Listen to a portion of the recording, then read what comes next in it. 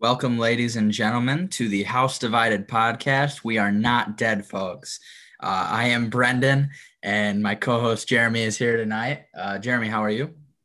Doing well. We are back. You moved into a new apartment. Like we got life changes happening, but yeah, man, we're back to talk some sports. You can clearly just blame me. Yeah, MSU basketball wins 2 games, and now I'm ready to record. Let's do this thing. Well, We got to it. it started because Michigan got put on a hiatus for everything, and I was like, man, I don't want to talk about any of this because having an opinion about that seemed terrible. And it feels good to have sports back, though. After losing them for a month, I know it was a similar time where you lost MSU basketball. So, Yep. Yeah, it's not really fun. Feels good to be back in the swing of things, but it also feels very strange that we are already like in the thick of it, like right in the rundown to tourney time, because we just lost like a month of season there in the middle. But Right. It's exciting. I can't believe we're almost to the tournament already. Yeah, I think this is also our first time recording since we could legally gamble in the state of Michigan on our mobile sports betting. So, we had our ways to distract ourselves in our down times. So that's not a bad thing at all for us. Although some days are better than others. Oh yeah. But I tell you what, it's been great because I would have never gotten any of these free money deals from Bet DSI or Bovada. So Yeah. it's been pretty nice. When those dry up, it's going to be really sad. But I also won't have to root for Michigan anymore, because I have used some Michigan bets for some free money. So yeah, Michigan plus 101 against Wisconsin. Right, exactly. Bet it to the moon. Oh man, that's good stuff. Well, nature is healing. We are back. Indiana is blowing a massive lead. So let's dive into it. Can we start with Michigan hoops? I feel like I deserve this. Yeah, no, let's do it, man. Let's do it. You waited the longest, so. Yeah, so thanks to your boys with MSU beating Illinois, Michigan now has a 93% chance to win the sole Big Ten title and a 98% chance to share the title. That's via Bart Torvik. So feels good, man, especially when we're talking about what the analytics are saying is one of the most loaded conferences since the year 2000. I think it's crazy how good this team is. We could talk about the Ohio State game in specific for a minute because I do want to make a comment. That game, I don't know how much of it or if any of it you got to watch, but it was legitimately one of the best regular season games I've ever seen in college hoops. Now, you may be spoiled to some better games as, you've had more experience with MSU being elite and playing other elite teams. But, I mean, neither teams were really slouching on defense. Maybe Michigan was getting better shots, but Michigan was playing tough defense, and Ohio State put up 87 points. It was just awesome offensive basketball. Did you get to watch any of it? I didn't get to watch much of any of it. But I will say that felt like this has only happened a couple of times throughout the year. Actually, for me, last night watching the Illinois game was similar. Man, that really just blows that no fans are there. Oh my God, yeah. I mean, I'm not sure Michigan wins that game with fans there, so I'm not ready to say that. But I do agree in general that it sucks that these high stakes awesome games are happening without anybody there to witness it and to add to the environment. But so many of MSU basketball games have felt like empty gym games. Mm-hmm. That one felt like you guys deserved a full game. Yeah, for sure. I mean, I will say the one thing is, man, it sucks that nobody was there. But going into this pandemic, the first month or two before we got any live sports back at all, I was really worried that having sports without fans was not going to live up to the previous years. And I don't know if it's just the fact that Michigan's bench and their walk-ons act as a crowd, or or what, but it didn't feel too much different. It was awesome. But let's get back to this Michigan team, because Franz Wagner is probably their second best player. He didn't hit double figures against Ohio State, and they scored 92 points and won. I mean, it's just absurd how many weapons this team has. They win a close game on the road, and I see a lot of Ohio State fans downplaying it. It was a regular season game, stuff like that. But it was just the way they won. EJ Liddell and, what's the guy's? Dwayne Washington, I think, the guy from Michigan. The state of Michigan, not the team. Sorry, I don't want to confuse anybody who may not be as well versed in Ohio State's roster. Dwayne Washington is an Ohio State player who was from Michigan, and I swear to God, every time he gets the opportunity to tear up at Michigan or MSU, he does. He went for 30 points. Liddell went for 23, but they were hitting tough shots all day. Whereas Michigan, they would go 10 of 13 from three in the first half, only hit one more the rest of the game, but they were getting good looks. I'm confident if those two teams play a 7-game series, I'm confident Michigan's would win it. And that's not to take away from Ohio State, because I think they're a legit top 5 team. It's just so cool to see a team this good. And going forward, like I said, they have to go 3-2 to secure the Big Ten championship over their last 5, those games being against Iowa, Illinois, Indiana, and then MSU twice. And, for a team that's 11-1 in the conference, that feels like a pretty good bet. So it feels a little bit surreal just how quickly Juwan has turned. And I mean, we were talking last year, or not last year, but going into the season, man, this could be a good year, but wait till this number 1 ranked recruiting class gets in. And now I'm sitting here in February, and I'm almost certain Michigan's going to take a step back next year because of how good this team is with so many veteran leaders. It's I'm glad I got this chance to vent, because they make me so happy, Jeremy. I miss the feeling of the jokes you had to make when you had to go to overtime to beat Oakland. Those were fun times. But no, seriously, there's been good Michigan teams in the past, but under the Beeline thing, it was always kind of felt like they hit their stride in mid-February. They had a couple of ugly games to that point that you got to make fun of. They're coming on, and they just get hot, and they go through the Big Ten tournament, and then they roll in the NCAAs. I don't remember a Beeline team being like this, where I legitimately just sit here and go yeah, that's just the best team in the Big Ten, and from basically beginning to end. The sophomore Nick Stauskas team is they won the Big Ten by 3, and that's the only time where and that was crazy, because they swept MSU in the regular season and then lost to them in the Big Ten championship. If that brings back the memory, and I think that would have been at the time where, as an MSU fan, you just really weren't willing to accept that John Beeline was going to be consistent. So it's this is a really good team, but this is a one-off.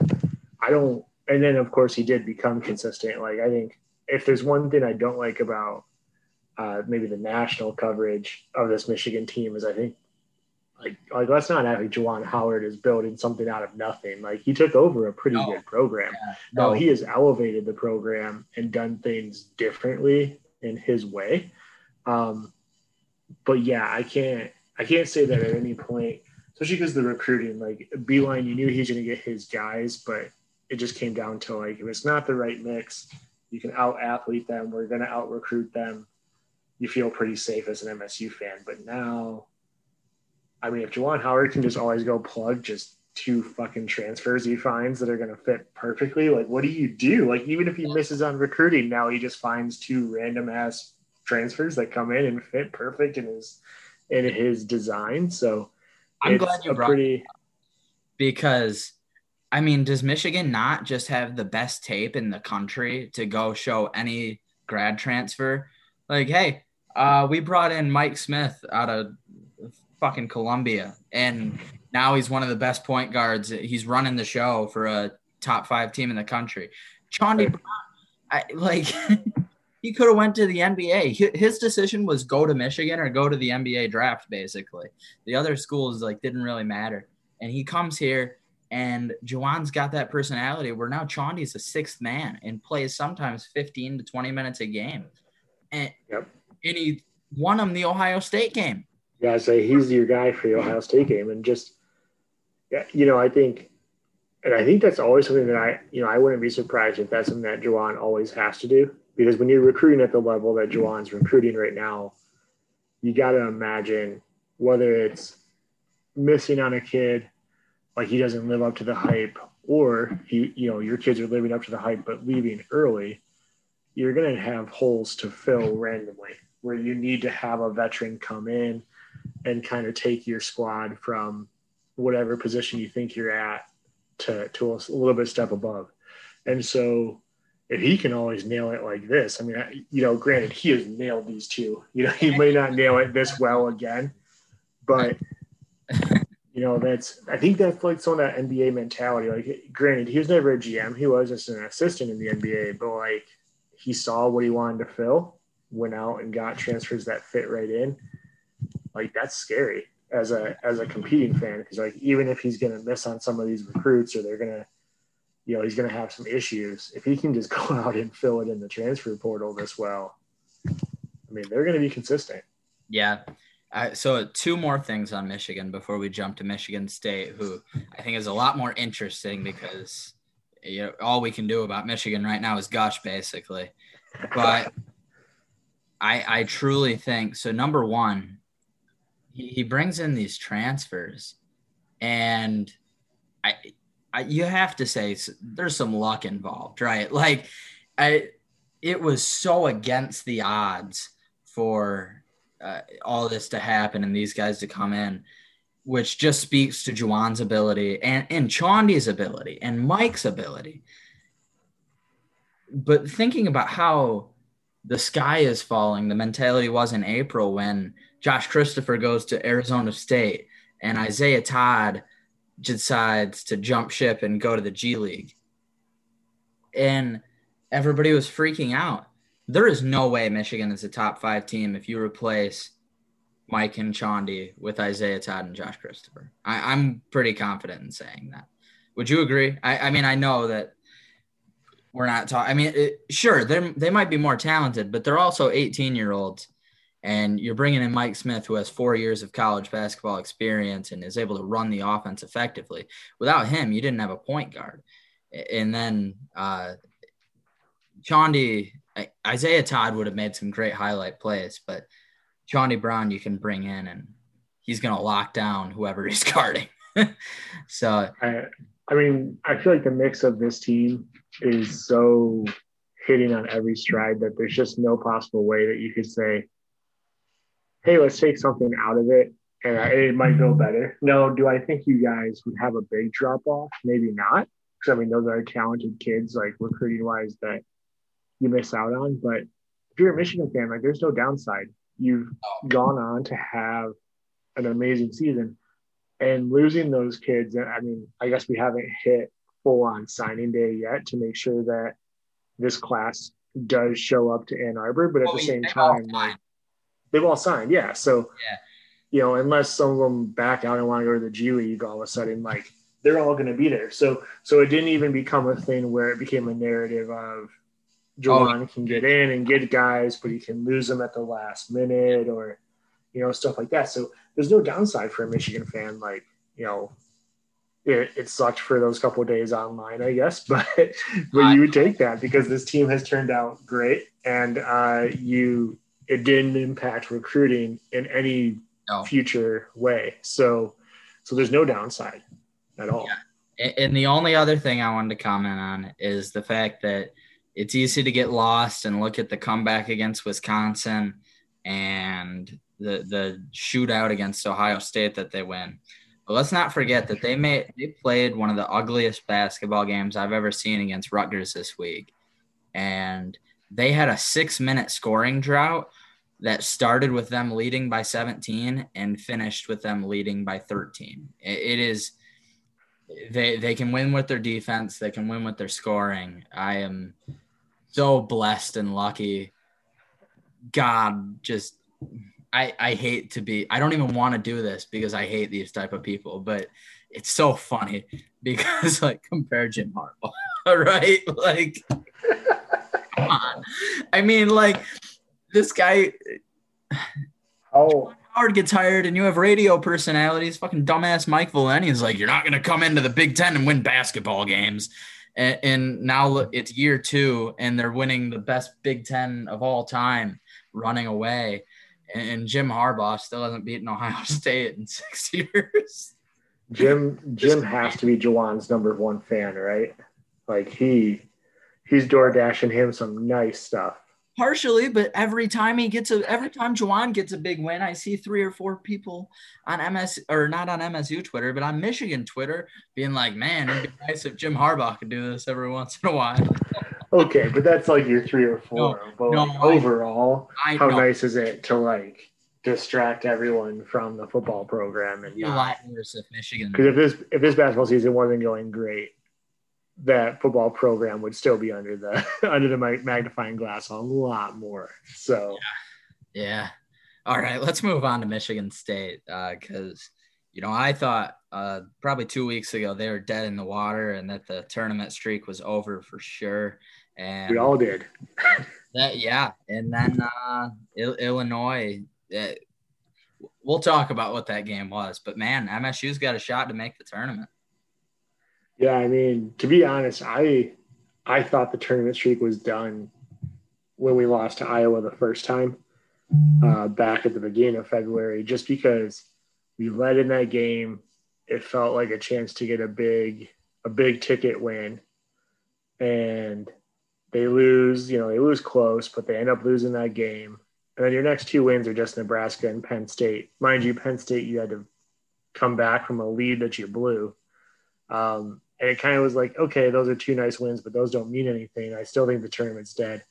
And then Iowa comes back and beats you by 30. And it's like, okay, that's about it. Like, let's play the young guys. Let's move on from this season. Like there is, the tournament streak was great, but I'm already starting to cope with like, well, the tournament streak ended last year because there was no tournament. Like that's when it really ended. Like I'm coping. That's big. That doesn't count. I'm doing all my coping. I'm like, hey, I think the NFL draft streak is going to continue, so that's cool. And then I'm kind of like talking to myself like, is making the tournament every year that cool of a streak? There's 65. Like I'm in full cope mode at that point. And then we go and lose to Purdue, which is probably the loss that I hate the most because I just hate Matt Painter with like the most venom in my soul. And then, we go beat someone that I hate the second most in Archie Miller. And then the game last night being Illinois was probably the first time since the Duke game that I've actually enjoyed the basketball season. Because even the wins after the Duke game, like you're playing way too close with Mercy, you're playing way too close with Oakland. The defense is looking terrible. Like, sure, points are coming up, but you're just like, nothing about this looks like watching usual MSU basketball. Like, so the Illinois game was like the first one all season since the Duke game. And unlike the Duke game, I'm going to continue to enjoy it because I know Illinois is a good team. So that was great. And it feels like someone finally got through to Tom Izzo that he, doesn't have to baby these guys. They are playing through a pandemic and they have gone through a lot, but it doesn't mean you have to completely throw out your entire style and just let guys get away with plays that you would never let people get away with. And also you can get a rotation figured out. So, who knows? We have 5 games left. I think we need to go 3-2 to have a chance at the tournament. And that, to me, 3-2, and let's assume we go 1-1 in the Big Ten tournament. But anything below 3-2, we probably need a longer tournament run. But you got to beat Maryland, you got to beat Indiana, and then we just have to find 1 win between the Ohio State and 2 Michigan games. The fan base will melt down because they end with 2 losses to Michigan. But I think, again, if you win the first 3 and you end it 3-2, that might be enough. It's kind of where I'm at. But when I was putting together my how does MSU make the tournament, it was almost identical to that. I was a little bit more specific because I think if you end up losing to Maryland or Indiana, Oh, that's a killer. If those are one of the losses, we're going to need I said a those longer run in the tournament. those games have to be dubs, I think, because Yep. I mean it's going to be close. I think it's closer if you go 3-2 with a win against Michigan on the second end of a back-to-back, and then you beat Ohio State, but you drop the game to Indiana or Maryland. Whereas if you can beat those two teams that are right in the bubble and then just get one win against Ohio State or Michigan, I'd feel a little bit better. But you're right. I think the overall record in those 5 probably matters more. And I think definitely get a win in the Big Ten tournament, and nobody's gonna kill you if you go lose. If you get a win on day 1 in the Big Ten tournament, you are playing one of Michigan, Illinois, Iowa, or Ohio State on day 2, and nobody's gonna kill you for a loss there. So yeah, and there's really no good matchups in there for Michigan State because they're all going to have huge matchup concerns for us. So, yeah, so my next thing that I had on MSU basketball, which has kind of become a little debate on Michigan State Twitter, is where would you put? Do you think Aaron Henry deserves a second or third All Big Ten? Because obviously, bias here. I'd put him on second team All Big Ten, but at minimum third. And I know usually those spots are not going to go to a team that sits 10th place right now. But I mean, I don't know how, if they make the tournament, like that is entirely on his back. Aaron carried them to having a chance to make the tournament. That is for sure. I am not well versed in the entire Big Ten enough to make a statement on what fair. Be on. But if that dude isn't somewhere all Big Ten, I don't know, man. Like I know the team sucks, but like they don't really suck is the thing too. Like this Big Ten conference is absolutely absurd. And I guess you could also use that as an argument to say why he shouldn't be on it. But I mean, he is the reason that MSU has a chance.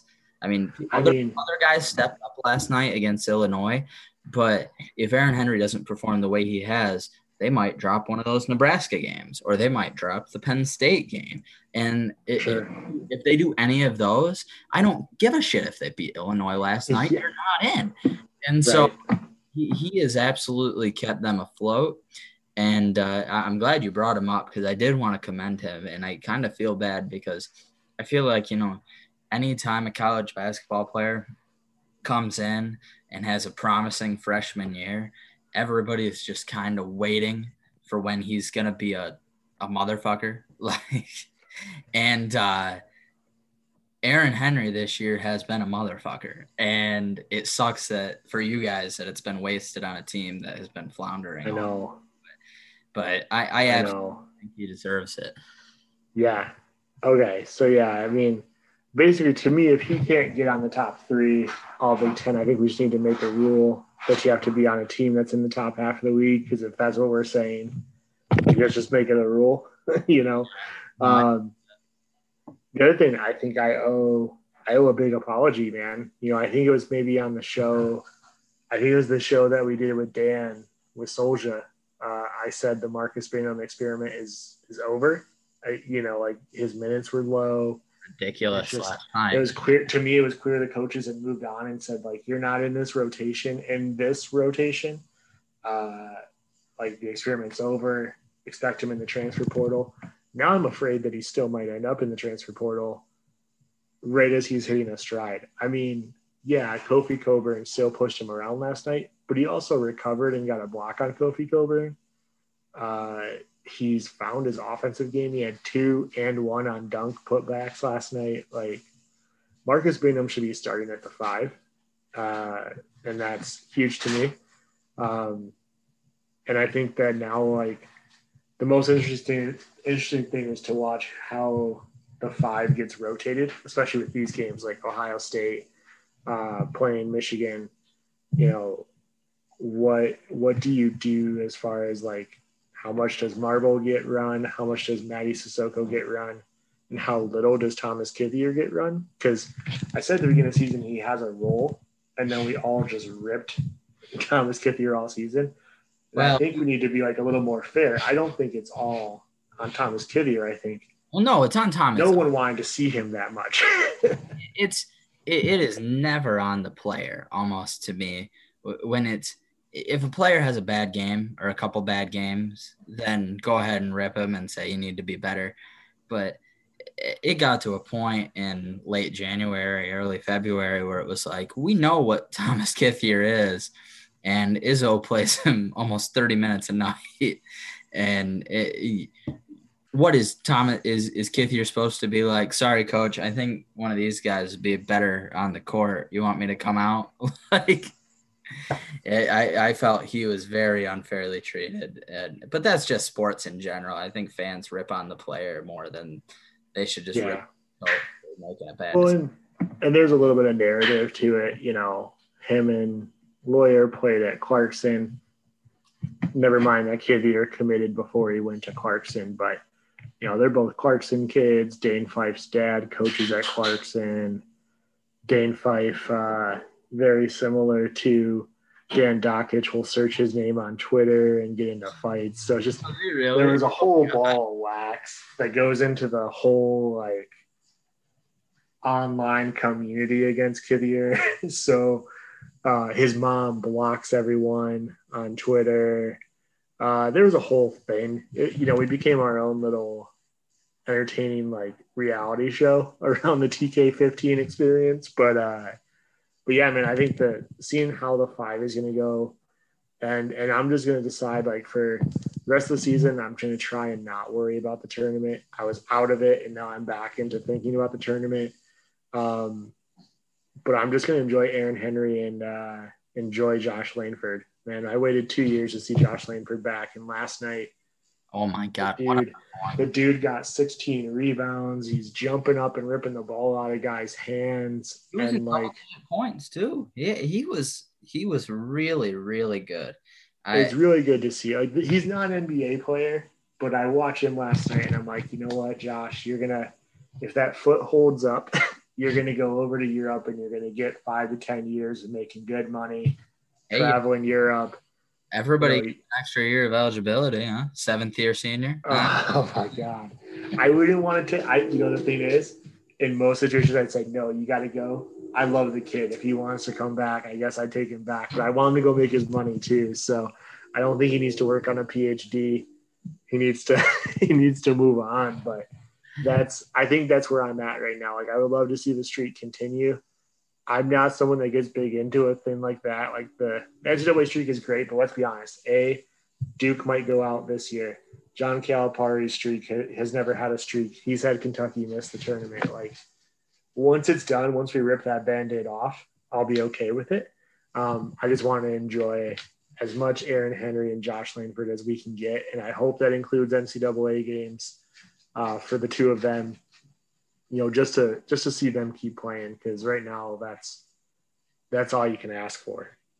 Yeah, I agree. And that's a good mindset to have.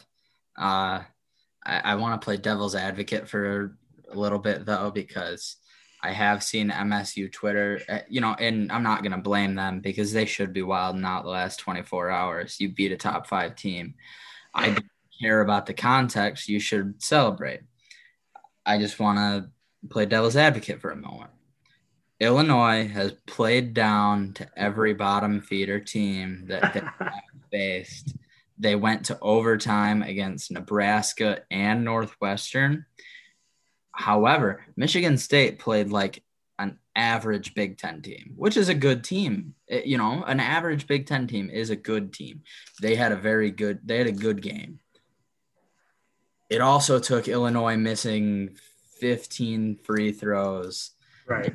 And they probably went in the absolute wrong mindset, because that seems like their deal. For sure. They were not on the same page as MSU, like intensity-wise, 100%. You could tell that from the jump. So I just worry about their capability of going 3-2 in this final stretch, because Illinois just has that history. And now you lose the shock factor. Ohio State is going to come out tomorrow, and they are going to be ready. However, they're losing Kyle Young, so that's a big help to MSU. Right. I just worry about that a little bit. And I got to be honest, the way Juwan talked about MSU last year in post games, the way he acted, I'm not sure you're stealing one against Michigan. I like. Well, if we do, it's not going to be because Michigan overlooked and didn't show up. That's for sure. Like, Yeah. we're not going to get lucky and catch one of those. And it's really hard to beat this Michigan team. That's all we spent the first segment of this show talking about. So yeah, totally. That is my only worry about trying to get one of those wins. So I just don't know if I'm a pessimistic jerk who's just trying to downplay my rightness or if these are founded concerns. No, that's totally fair. So speaking of pessimistic jerks, do you want to talk about your hockey team now too? And how much happier they make you than my hockey team? Yeah, sure. That is a transition. So the thing is that I know they make me happier, and I'm gonna sound like a spoiled brat, but goddamn, can they be frustrating? There is no world where Michigan should have lost to Ohio State last Friday. Like none at all. Ohio State is the worst team in this conference. They are not even close to good. And it's just a problem with Michigan's. I don't know if it's just a freshman, if it's just how young the team is, but they have a real problem with playing down. They're the Illinois of the hockey conference. They play down to whoever they are playing against. The MGO Hockey Cast was talking a couple weeks ago after the Wisconsin series, how the Big Ten probably has 3 of the 6 most talented teams in the country in Minnesota, Wisconsin, and Michigan. And Michigan has yet to play Minnesota, where both teams are at full strength because of the World Juniors. But Wisconsin swept Minnesota, and Michigan went head-to-head with a full strength Wisconsin, and they split a series and deserved to split it. I have no problem saying Michigan is at that level, but they lost a game to MSU the night after they beat them 9-0. They lost a game to Ohio State the night before they beat them 6-0. They lost a game to Penn State in which they surrendered 9 goals. I mean, and these are the bottom teams in the conference. Like there's really no excuse for any of those performances. You shouldn't be losing games to Michigan State or Ohio State. They can't skate with you if you're going full steam ahead. And Penn State, I don't care how talented the team is. When you have Straussman and oh my God, I'm a terrible person, Eric Portillo as your 2 goalies, you should not be giving up 9 goals in a game to anybody that is not in the NHL. And you skip over it because I think they're hanging around you in the standings. But as the season's gone on, that sweep to Notre Dame kind of looks worse. Yeah, it looks worse. Unexplainable too. Like at the time we say like, hey, it's a young team. Notre Dame's so structured. It's a bad matchup. But the more I watch Notre Dame, I can't understand that sweep.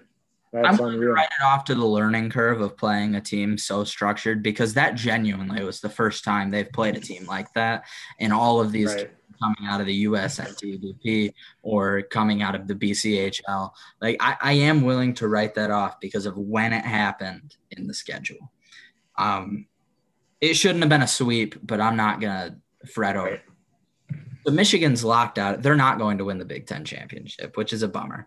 But I definitely think next year is the year for that if you want it to happen, if you're a Michigan fan, because I don't think anybody in this NHL draft class is ready to be an NHL player next year at all. So I think worst case scenario, you're looking at losing out of the NHL kids, you're looking at losing Beecher York and Power. But I think you're going to have a ton of super talented sophomores. And I think we've seen throughout college hockey, super talented sophomore is much more valuable than a super talented freshman. So I'm not worried about that. It just sucks to see the inconsistency. Now, on the other hand, I think Michigan has shown that they have the capability to where if they walk into the Big Ten tournament, they could go run the table. They could lose day 1 to some team they shouldn't to, but they could go run the table and lift a trophy. And I think if they get into the NCAA tournament, there's no overlooking anybody in that tournament. And I think they could run the table because I do think they're that talented. And the NCAA hockey tournament is so goddamn random. So that's the upside. And I know because MSU is having a not good season, and it's really a bummer because of the point in Denton Cole's tenure. So it sounds super spoiled, but let's not paint these guys as perfect, okay? Yeah. Like, so before we get into the MSU hockey things of it, because you brought up the tenure, I'm gonna pull my hair out. Like I love being the go-to MSU like guy on Twitter about hockey, and I love to help people learn about it and become new fans. Yeah, But but man, year three is not in hockey what it is in football because of the way recruiting works. So I will throw that yeah, in. if I have to answer one more time, like if we need to be worried about Danton Cole, I'm gonna just fucking lose it. Like honestly, at this point, like here's the deal. Um, you have to understand, like he has because he's been more ruthless. He has not brought in Tom Anastas's recruits. Uh, I want to quick, and I hate to dog kids. Let's look at the last recruiting class that Tom Anastas really had most of the class in. I'll give him credit. Mitch Lewandowski has panned out. The two other kids from Mitch Lewandowski's Honey Baked team, which were highly thought of when they committed at 15, one is now at Northern Michigan as a fourth line player because he transferred out of MSU. And the other doesn't play hockey and goes to Grand Valley as a student. That's where we were at. So you have to completely rebuild these relationships with 15 and 16-year-old kids in the AAA system that you just weren't pulling kids from. And so, and at the same time, like, yeah, I think he's done a decent job finding some 19 and 20-year-olds to come in and fill in for these last two classes, but they were also uncommitted often at 19 and 20 for a reason. They're not surefire. They might come in and light the world on fire, but they might come in and be 8 to 10 point guys, and that's what they are. And you just can't build a whole roster on that. So, I think if you want to look at Danton Cole, like I want to point out guys like Tommy Apap. If he played all 4 years under Tom Anastas, there's no way Tommy Apap is who he is right now. He is that because of the development of Danton Cole. Where this season's probably been the most frustrating, like I said, I went into the season 6th or 7th place was probably what they were going to finish. Where this season is the most frustrating is, I'm just going to run through some numbers here real quick. 1.70 goals per game, 48th in the country. You know who's right ahead of them? Long Island University, who started up this year. Like, that's brutal. You just can't and I will say, number one killer in that is that you have no out of conference. Like the only team you get to beat up on this year is Arizona State. Everybody else, like you said, you have 3 of the top 6 teams in the country in this league. So yeah, it's going to be harder. And Long Island University is now playing Michigan, Wisconsin, and Minnesota, but 1.7 goals per is just brutal when you remember 2 years ago when the KHL line was humming and it was, that was like the first step that things were going well. Power play, 49th in the country, under 7%. Again, just god awful. So MSU is the Red Wings. Oh my god! It sounds like parallel, and it feels bad because I think Mitch Lewandowski deserved a better senior year, and you can just see that it's just so hard. Like we don't have Vitaro Hiroshi, we don't have the Patrick Kodorenko. We have guys that are trying to fill into those roles. And Charlie Combs, as a grad transfer, has been amazing. But it's just too big of a drop off at the top. So this is where I transition to say Dan Cole deserves some more time because I want to tell you right now that the 4 forwards who have committed and already signed are 4 of the top 20 scorers in the USHL right now coming in next year. So You've got Eric Mittendorf, who's going to be a 20-year-old. He's third in the league in points. He's already played college hockey. Like, there's going to be no adjustment for him. Tanner Kelly, who is an amazing kid out of the Little Caesars program. He's an 18-year-old, and he's 11th in the league in points. Like, to me, that's the new Patrick Kodorenko. They're both from California. That's a nice little tie-in. So, yeah, I think there's a lot to look forward to. They're 7-13-2 right now. A couple of those wins are Arizona State, but they have series this weekend against Notre Dame, series against Wisconsin, and I assume we're going to have 2 games against Michigan. We haven't scheduled the second one with you guys. I don't know if that's going to get scheduled or what's going to happen there, but all five of the games right now are at Munn. So I look at it like you got to split with Notre Dame. Maybe you split with Wisconsin, and I mean, I would take that season, because you have to think if we had some out of conference games, you're closer to 500 right there. But this is just way too loaded of a league for this team. And God, do I feel bad for Drew DeRitter. That dude has been pulled twice in first period games, Brendan, and he, to me, should win the Richter Award. And it's just, I can't imagine. You're a Richter Award nominee, and twice now this season you've been pulled in the first period because the Krieger brothers can't guard someone in front of you, or it's just absolute shit in front of you for a first period.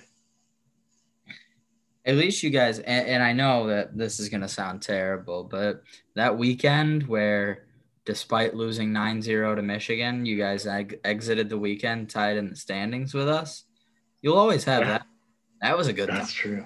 True. Speaking of the standings, I think the ceiling is 5th, but I don't think they can even get there because the crappy part is Penn State quit playing. So even though on points they look doable, I don't think Penn State's going to get enough games in. So we're going to have to go to points percentage. And I think that puts us at 6th is like our ceiling with Ohio State. Yeah, that it stinks, but at least you got the recruits coming next year. And I still have faith in Danton Cole as a hockey coach. He pulls out wins that he shouldn't. I mean, there was no way Michigan should have lost to them night after that 9-0 game. And as much as you think there and scold Michigan for it, you have to equally say, way to go, MSU, for getting your guys up and going. And I mean, that was a game they went down 2-1 with 4 minutes left. MSU did, and they still rallied back to win it. So I think if just wrapping up on like how you should feel if you're not an MSU hockey fan and follows this and you come to our show to hear me and Brendan talk about it or to learn more about it, all you need to know is that the four forwards, Eric Mittendorf, Jesse Tucker, Jeremy Davidson, and Tanner Kelly, who are all coming in, those 4 will be in the top 6 forwards next year. And there's no reason that you should have 4 freshmen in your top 6, but it's going to happen because that is where the team is at depth-wise right now, especially up front. So it's exciting, but I think that also just tells you everything you need to know about why you're scoring 1.7 goals a game right now. Yeah. All right. Well, are we ready to transition into our final segment, which is Football National Signing Day? Yeah, that was a spicy one for us, huh? Yeah. A little spicy. Yeah, a little bit. All right. Well, I'm going to have you lead in about Michigan State. I want you to spend 1 minute talking about Michigan State's best signee while I go to the bathroom. Oh, my God. I got to vamp on the best signee. So, best player. So, like, this is kind of weird. So I think you could kind of look at it freshman or transfer for MSU. We did take 7 transfers in, but we're doing it based off signing day alone of our freshmen. I mean, by 24/7 composite, it's pretty easy to pick out who that was. It was I still have to learn the name, Ma Gayotate from Bishop Gorman, 4-star offensive linebacker, or outside linebacker rather. Top 160 player on 24/7, the number 10 linebacker in the country. He has to be far and away the top player that we get, and we flip him on signing day from USC, who he'd been committed to since he was a sophomore in high school, as his older brother was a linebacker at USC as well. So I think, especially going off rankings, it's super easy to go with Ma as our best player. For me personally, I think the player that we'll cover the other ones. I think that are more intriguing or more important positions, but Ma probably most important as our freshman, because like I said, 7 transfers kind of changes how I feel about what was the most important coming in. But Ma, especially if he can nail his brother down as a grad transfer, easily best player in our class.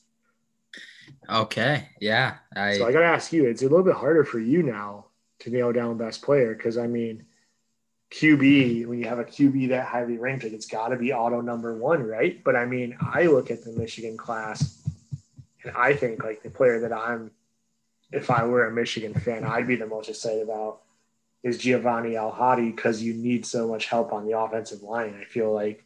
But what do you say? Is it just have to be McCarthy? Because like when you get a QB that's top 25 in the country, it's got to be him. Yeah, it is. Okay. I'll talk about the offensive line later, and when we talk about our worst miss. But yeah, I mean, yeah, you put it perfectly. When you have a QB that you bring in that's top 25 in the country, he is the best and he's the most important. It's hard not to pick him. And here's the thing about them is we were going on through the beginning of the offseason about how there's no way they should extend Harbaugh. And of course they extend him through like 2027 or whatever. And I'm thinking, as the guy who was supposed to be the QB whisperer, you finally have your hands on this guy, where a lot of people were excited about Joe Milton, but his completion percentage in high school was always there. I was excited about Dylan McCaffrey, but he's out. Now you have a guy that's a top 25 recruit in the country at Harbaugh's position of specialty. Obviously, I'm not expecting him to come in as a freshman and be the starter and be a quality starter. But if we're sitting here after J.J. McCarthy's 3rd year in school and he's not a very good quarterback in the Big Ten, I think you can just say to hell with it. Like, what are we doing here if you can't do it with him, So we have a whole offseason to dig into this. So don't feel that you have to answer this right now. But a question that I have on J.J. McCarthy. So you've got JJ and Cade right now in the room, right? Got to be your top 2. Kind of seems like you should really find yourself a grad transfer for 1 year, right? Take the pressure off JJ. Don't make it so it's just JJ and Cade going in for the battle. Because if that's the battle, you've got to give it to JJ. Because we saw Cade last year. I don't see how. Well, okay. So Cade was good against Rutgers, and he also hurt his shoulder against Rutgers. And so I'm going to be hesitant to use any film after that game because. Well, no, that's fair. But what I mean is, like, unless he comes out and sets the world on fire, right behind him is JJ. Like, that is an untenable situation. Especially like playing Washington early, playing the schedule you've got. I feel like it's important for Harbaugh to go get himself a 1-year grad transfer, take some pressure off JJ and everyone. And if JJ beats out a grad transfer, then like you just roll with it. You just go, right? But like I look at MSU taking Anthony Russo. Like I was talking to Dick Stauskas on Twitter, a great Michigan follow. Like that was the perfect guy. Not by stature, not by it's Temple. I don't think it would have excited the Michigan fan base, but that would have been like a great get for Michigan for 1 year. They need their Rudock for this year to take some pressure off and let JJ develop. And then JJ comes in fall of 22 and that's your guy. I agree completely that they should get a grad transfer. I don't see, I know it's only February, but I think after spring practice, you're going to have some guys. Think so? Okay. Well, I think you can have some availability. Now, does it mean it's a good fit for Harbaugh and you guys? I don't know, but I mean, there's going to be guys like with the COVID year and you have a free transfer. You're silly not to if you're staring down the barrel of being the 2nd or 3rd guy on your team. Yeah. you know. So I do agree with that. I think they need to look for sure. Maybe around April we can get thick on and see what he thinks. Yeah, see what we're doing. He's Yeah, definitely more versed in football than I think either of us are. Um, yeah, I think they need one. Because you're right. I think if your only options are Cade JJ or Dan Villari, it's gonna be it's gonna be, it's gonna be interesting. I don't know. At yeah, that point, you almost look and I'd still want to see what Cade has, but um, part of me just says, well, start JJ, throw him into the fire, and oof, see what happens. But I yeah, don't know. We'll see. It's a very interesting situation. Let's change the subject though. okay, Because he might be the best player they're bringing in, but he's not the one I'm most excited about, Jeremy. The one I'm most excited about, and I've been burnt with some running backs before, but Donovan Edwards, baby. How can you not be most excited about him? His tape is ridiculous. And I mean, this was before he's going to Michigan, so y'all can't even blame the Michigan media, but he's getting compared to Alvin Kamara. Like, uh, this kid has all of the physical traits. My only worry is the running back room he's entering and the way that rotation went last year. But in the grand scheme of things, even if we only get 3 years of Donovan Edwards, we're going to see some highlights, and he's probably going to put up decent numbers. yeah. No, I think that's fair. I think if that's who you're most excited about, I'm going to give you a little bit extra. Before answering my most excited, I'll cover who the miss for MSU that hurts the most, and it's related to Donovan Edwards. Not that we were ever in on him, but see, Donovan Edwards comes, and then his head coach decides that he wants to come with and Ron Bellamy, and I think that Bellamy is basically the reason you guys snag Rayshon Benny on signing day. So I'm gonna do the MSU thing of try and you know cover my wounds a little bit here. I will say like Mel Tucker with one on-campus visit with Rayshon Benny and all Zoom. Like Rayshon Benny straight up said, under the old staff, MSU was not on the radar. So for the fact that he got him to commit the day after the Michigan, or I think it was like a day or two after the Michigan football game, is amazing. Sucks that he doesn't hold him. He holds him all the way to signing day. And we're laughing about the whole M emoji thing. But you know what? If Ron Bellamy doesn't come to Michigan, I think Rayshon Benny's still coming to Michigan State. That was a great motivating factor for him to go back to who was probably his leader for a long time, right? Like I assume Yeah. if it's D'Antonio at MSU, I think Rayshon Benny is a Michigan commit in the early fall. I You think know, so I think that showed a lot. Mel Tucker lost round one.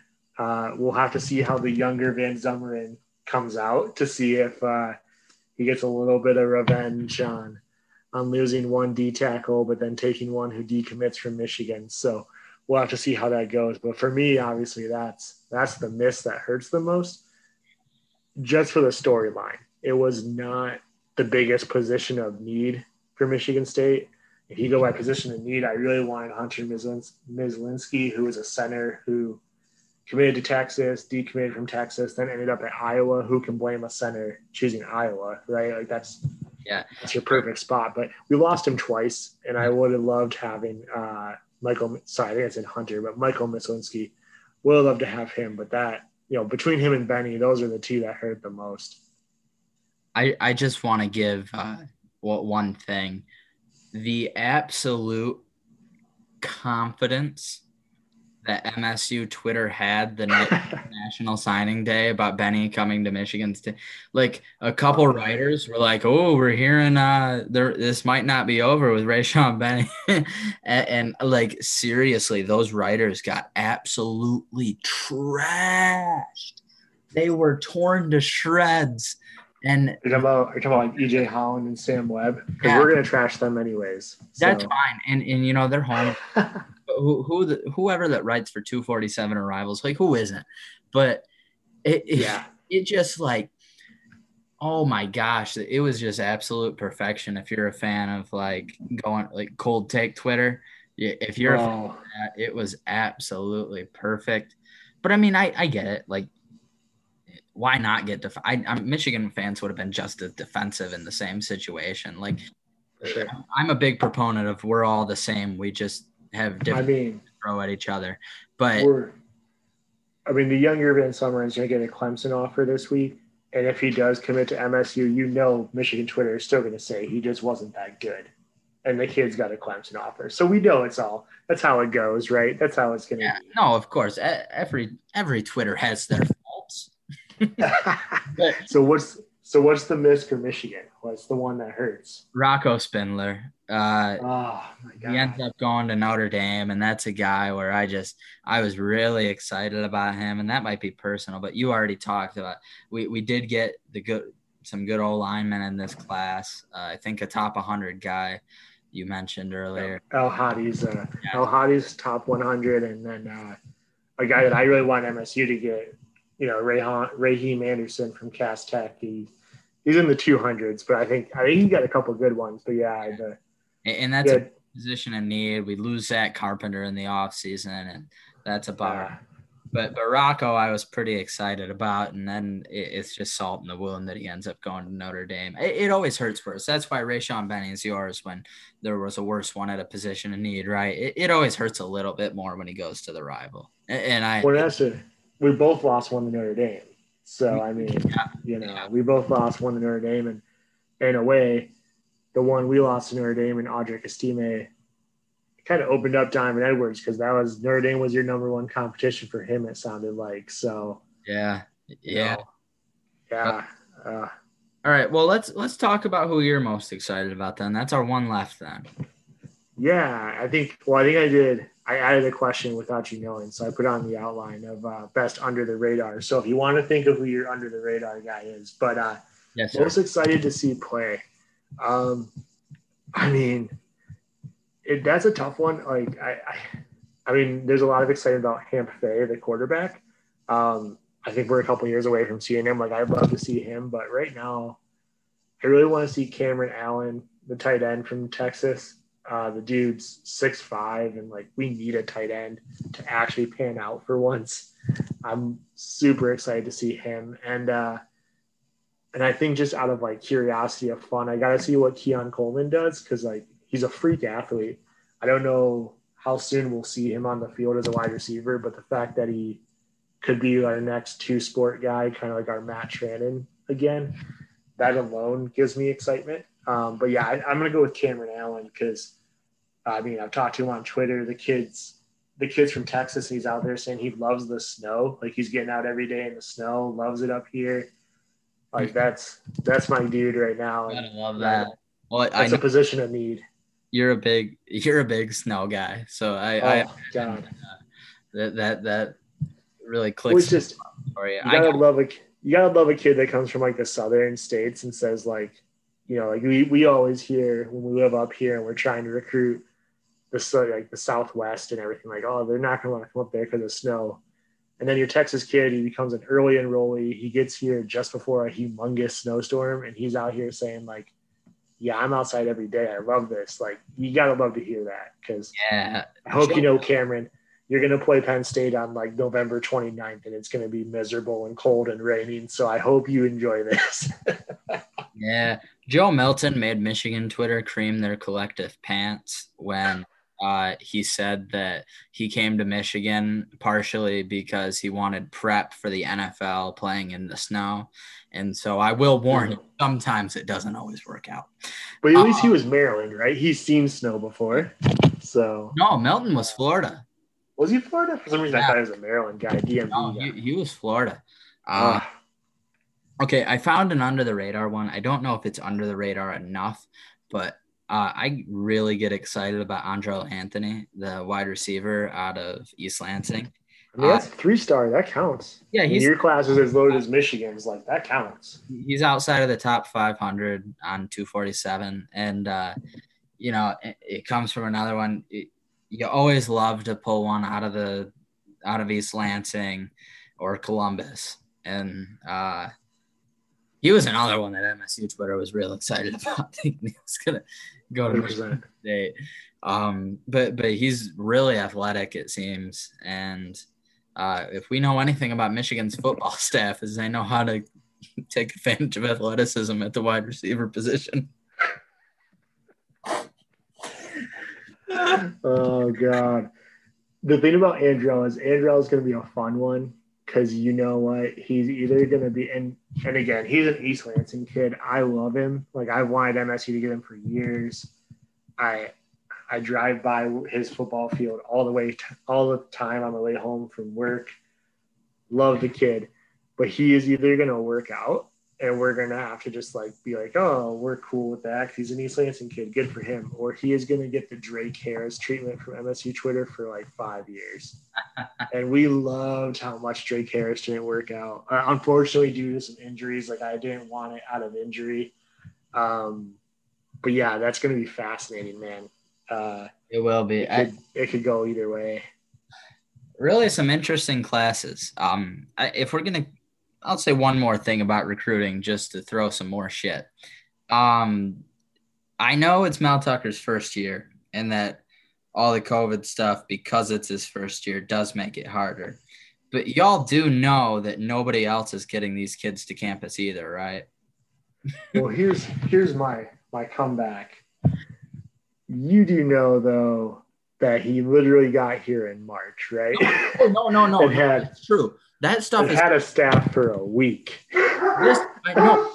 This next class, I don't think it's trending that great either, and it's very early, so there is still plenty. I think they're at, according to 24/7, they're at 27th right now with 3 kids in. Okay, that's better. So I think it's going okay, but it's way too early. I mean, they're also partially there because they have 3 in some schools who are going to wait, are going to be very slow on that. So, yeah, no, that's fair. I think this year is going to be a fun recruiting battle. I hope in May we get the on-campus visits back because I would love a full, like, from May through next signing day. Let's see who comes out better because I think that's going to be fun. Yeah. But we're going long, so I'll get my under the radar in and get us out of here. Man, I mean, MSU, we love us, the under the radar kid, right? That's kind of what we love. My guy, I'm kind of intrigued by Antoine Booth. He's a cornerback out of DeMatha Catholic and in the Maryland area. Ooh, He's one of the earlier commits. That's nice. What was that? That's where Hunter Dickinson went. There you go. That's also where fan favorite and now on staff at MSU linebacker Darian Harris went. And I always loved Darian. So, you know, I love a guy like Harlan Barnett is going to take a guy that if it's a kid that Harlan Barnett wants, I don't care that he's a 3-star. Like, I'm just going to trust that judgment. So I'm intrigued to see what happens with him. I have no expectation that he'll see the field early.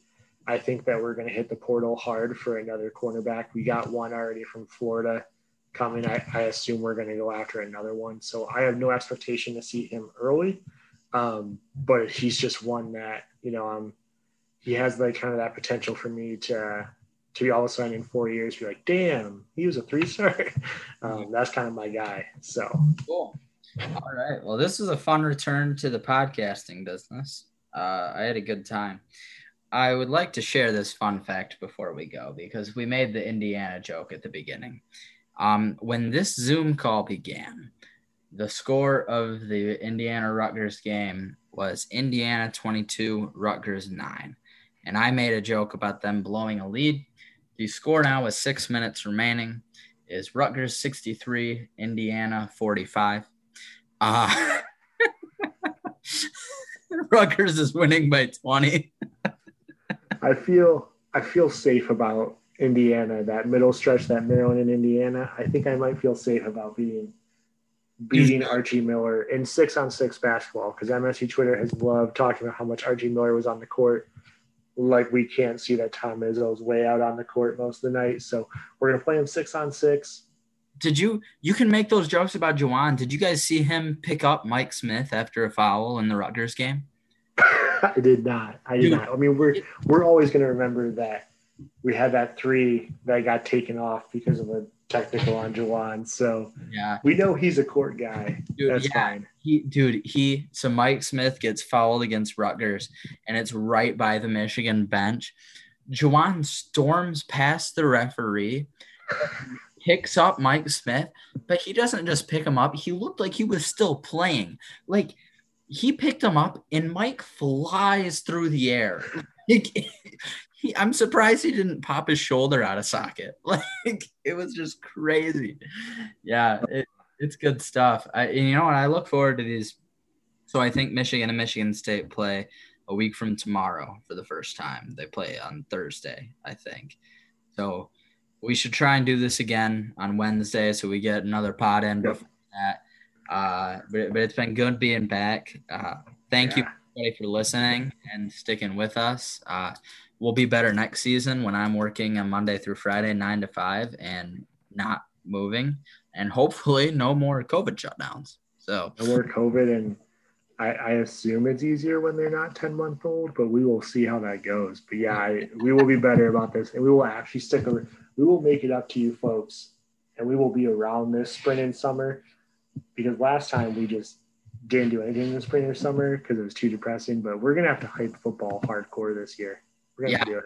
So for sure. So thank you guys for listening. Make sure to go on iTunes or Spotify or whatever you're listening to. Try and rate, subscribe, leave a fun review about how great we are.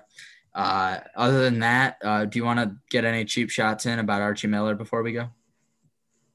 I don't need to. Archie Miller just does that for himself.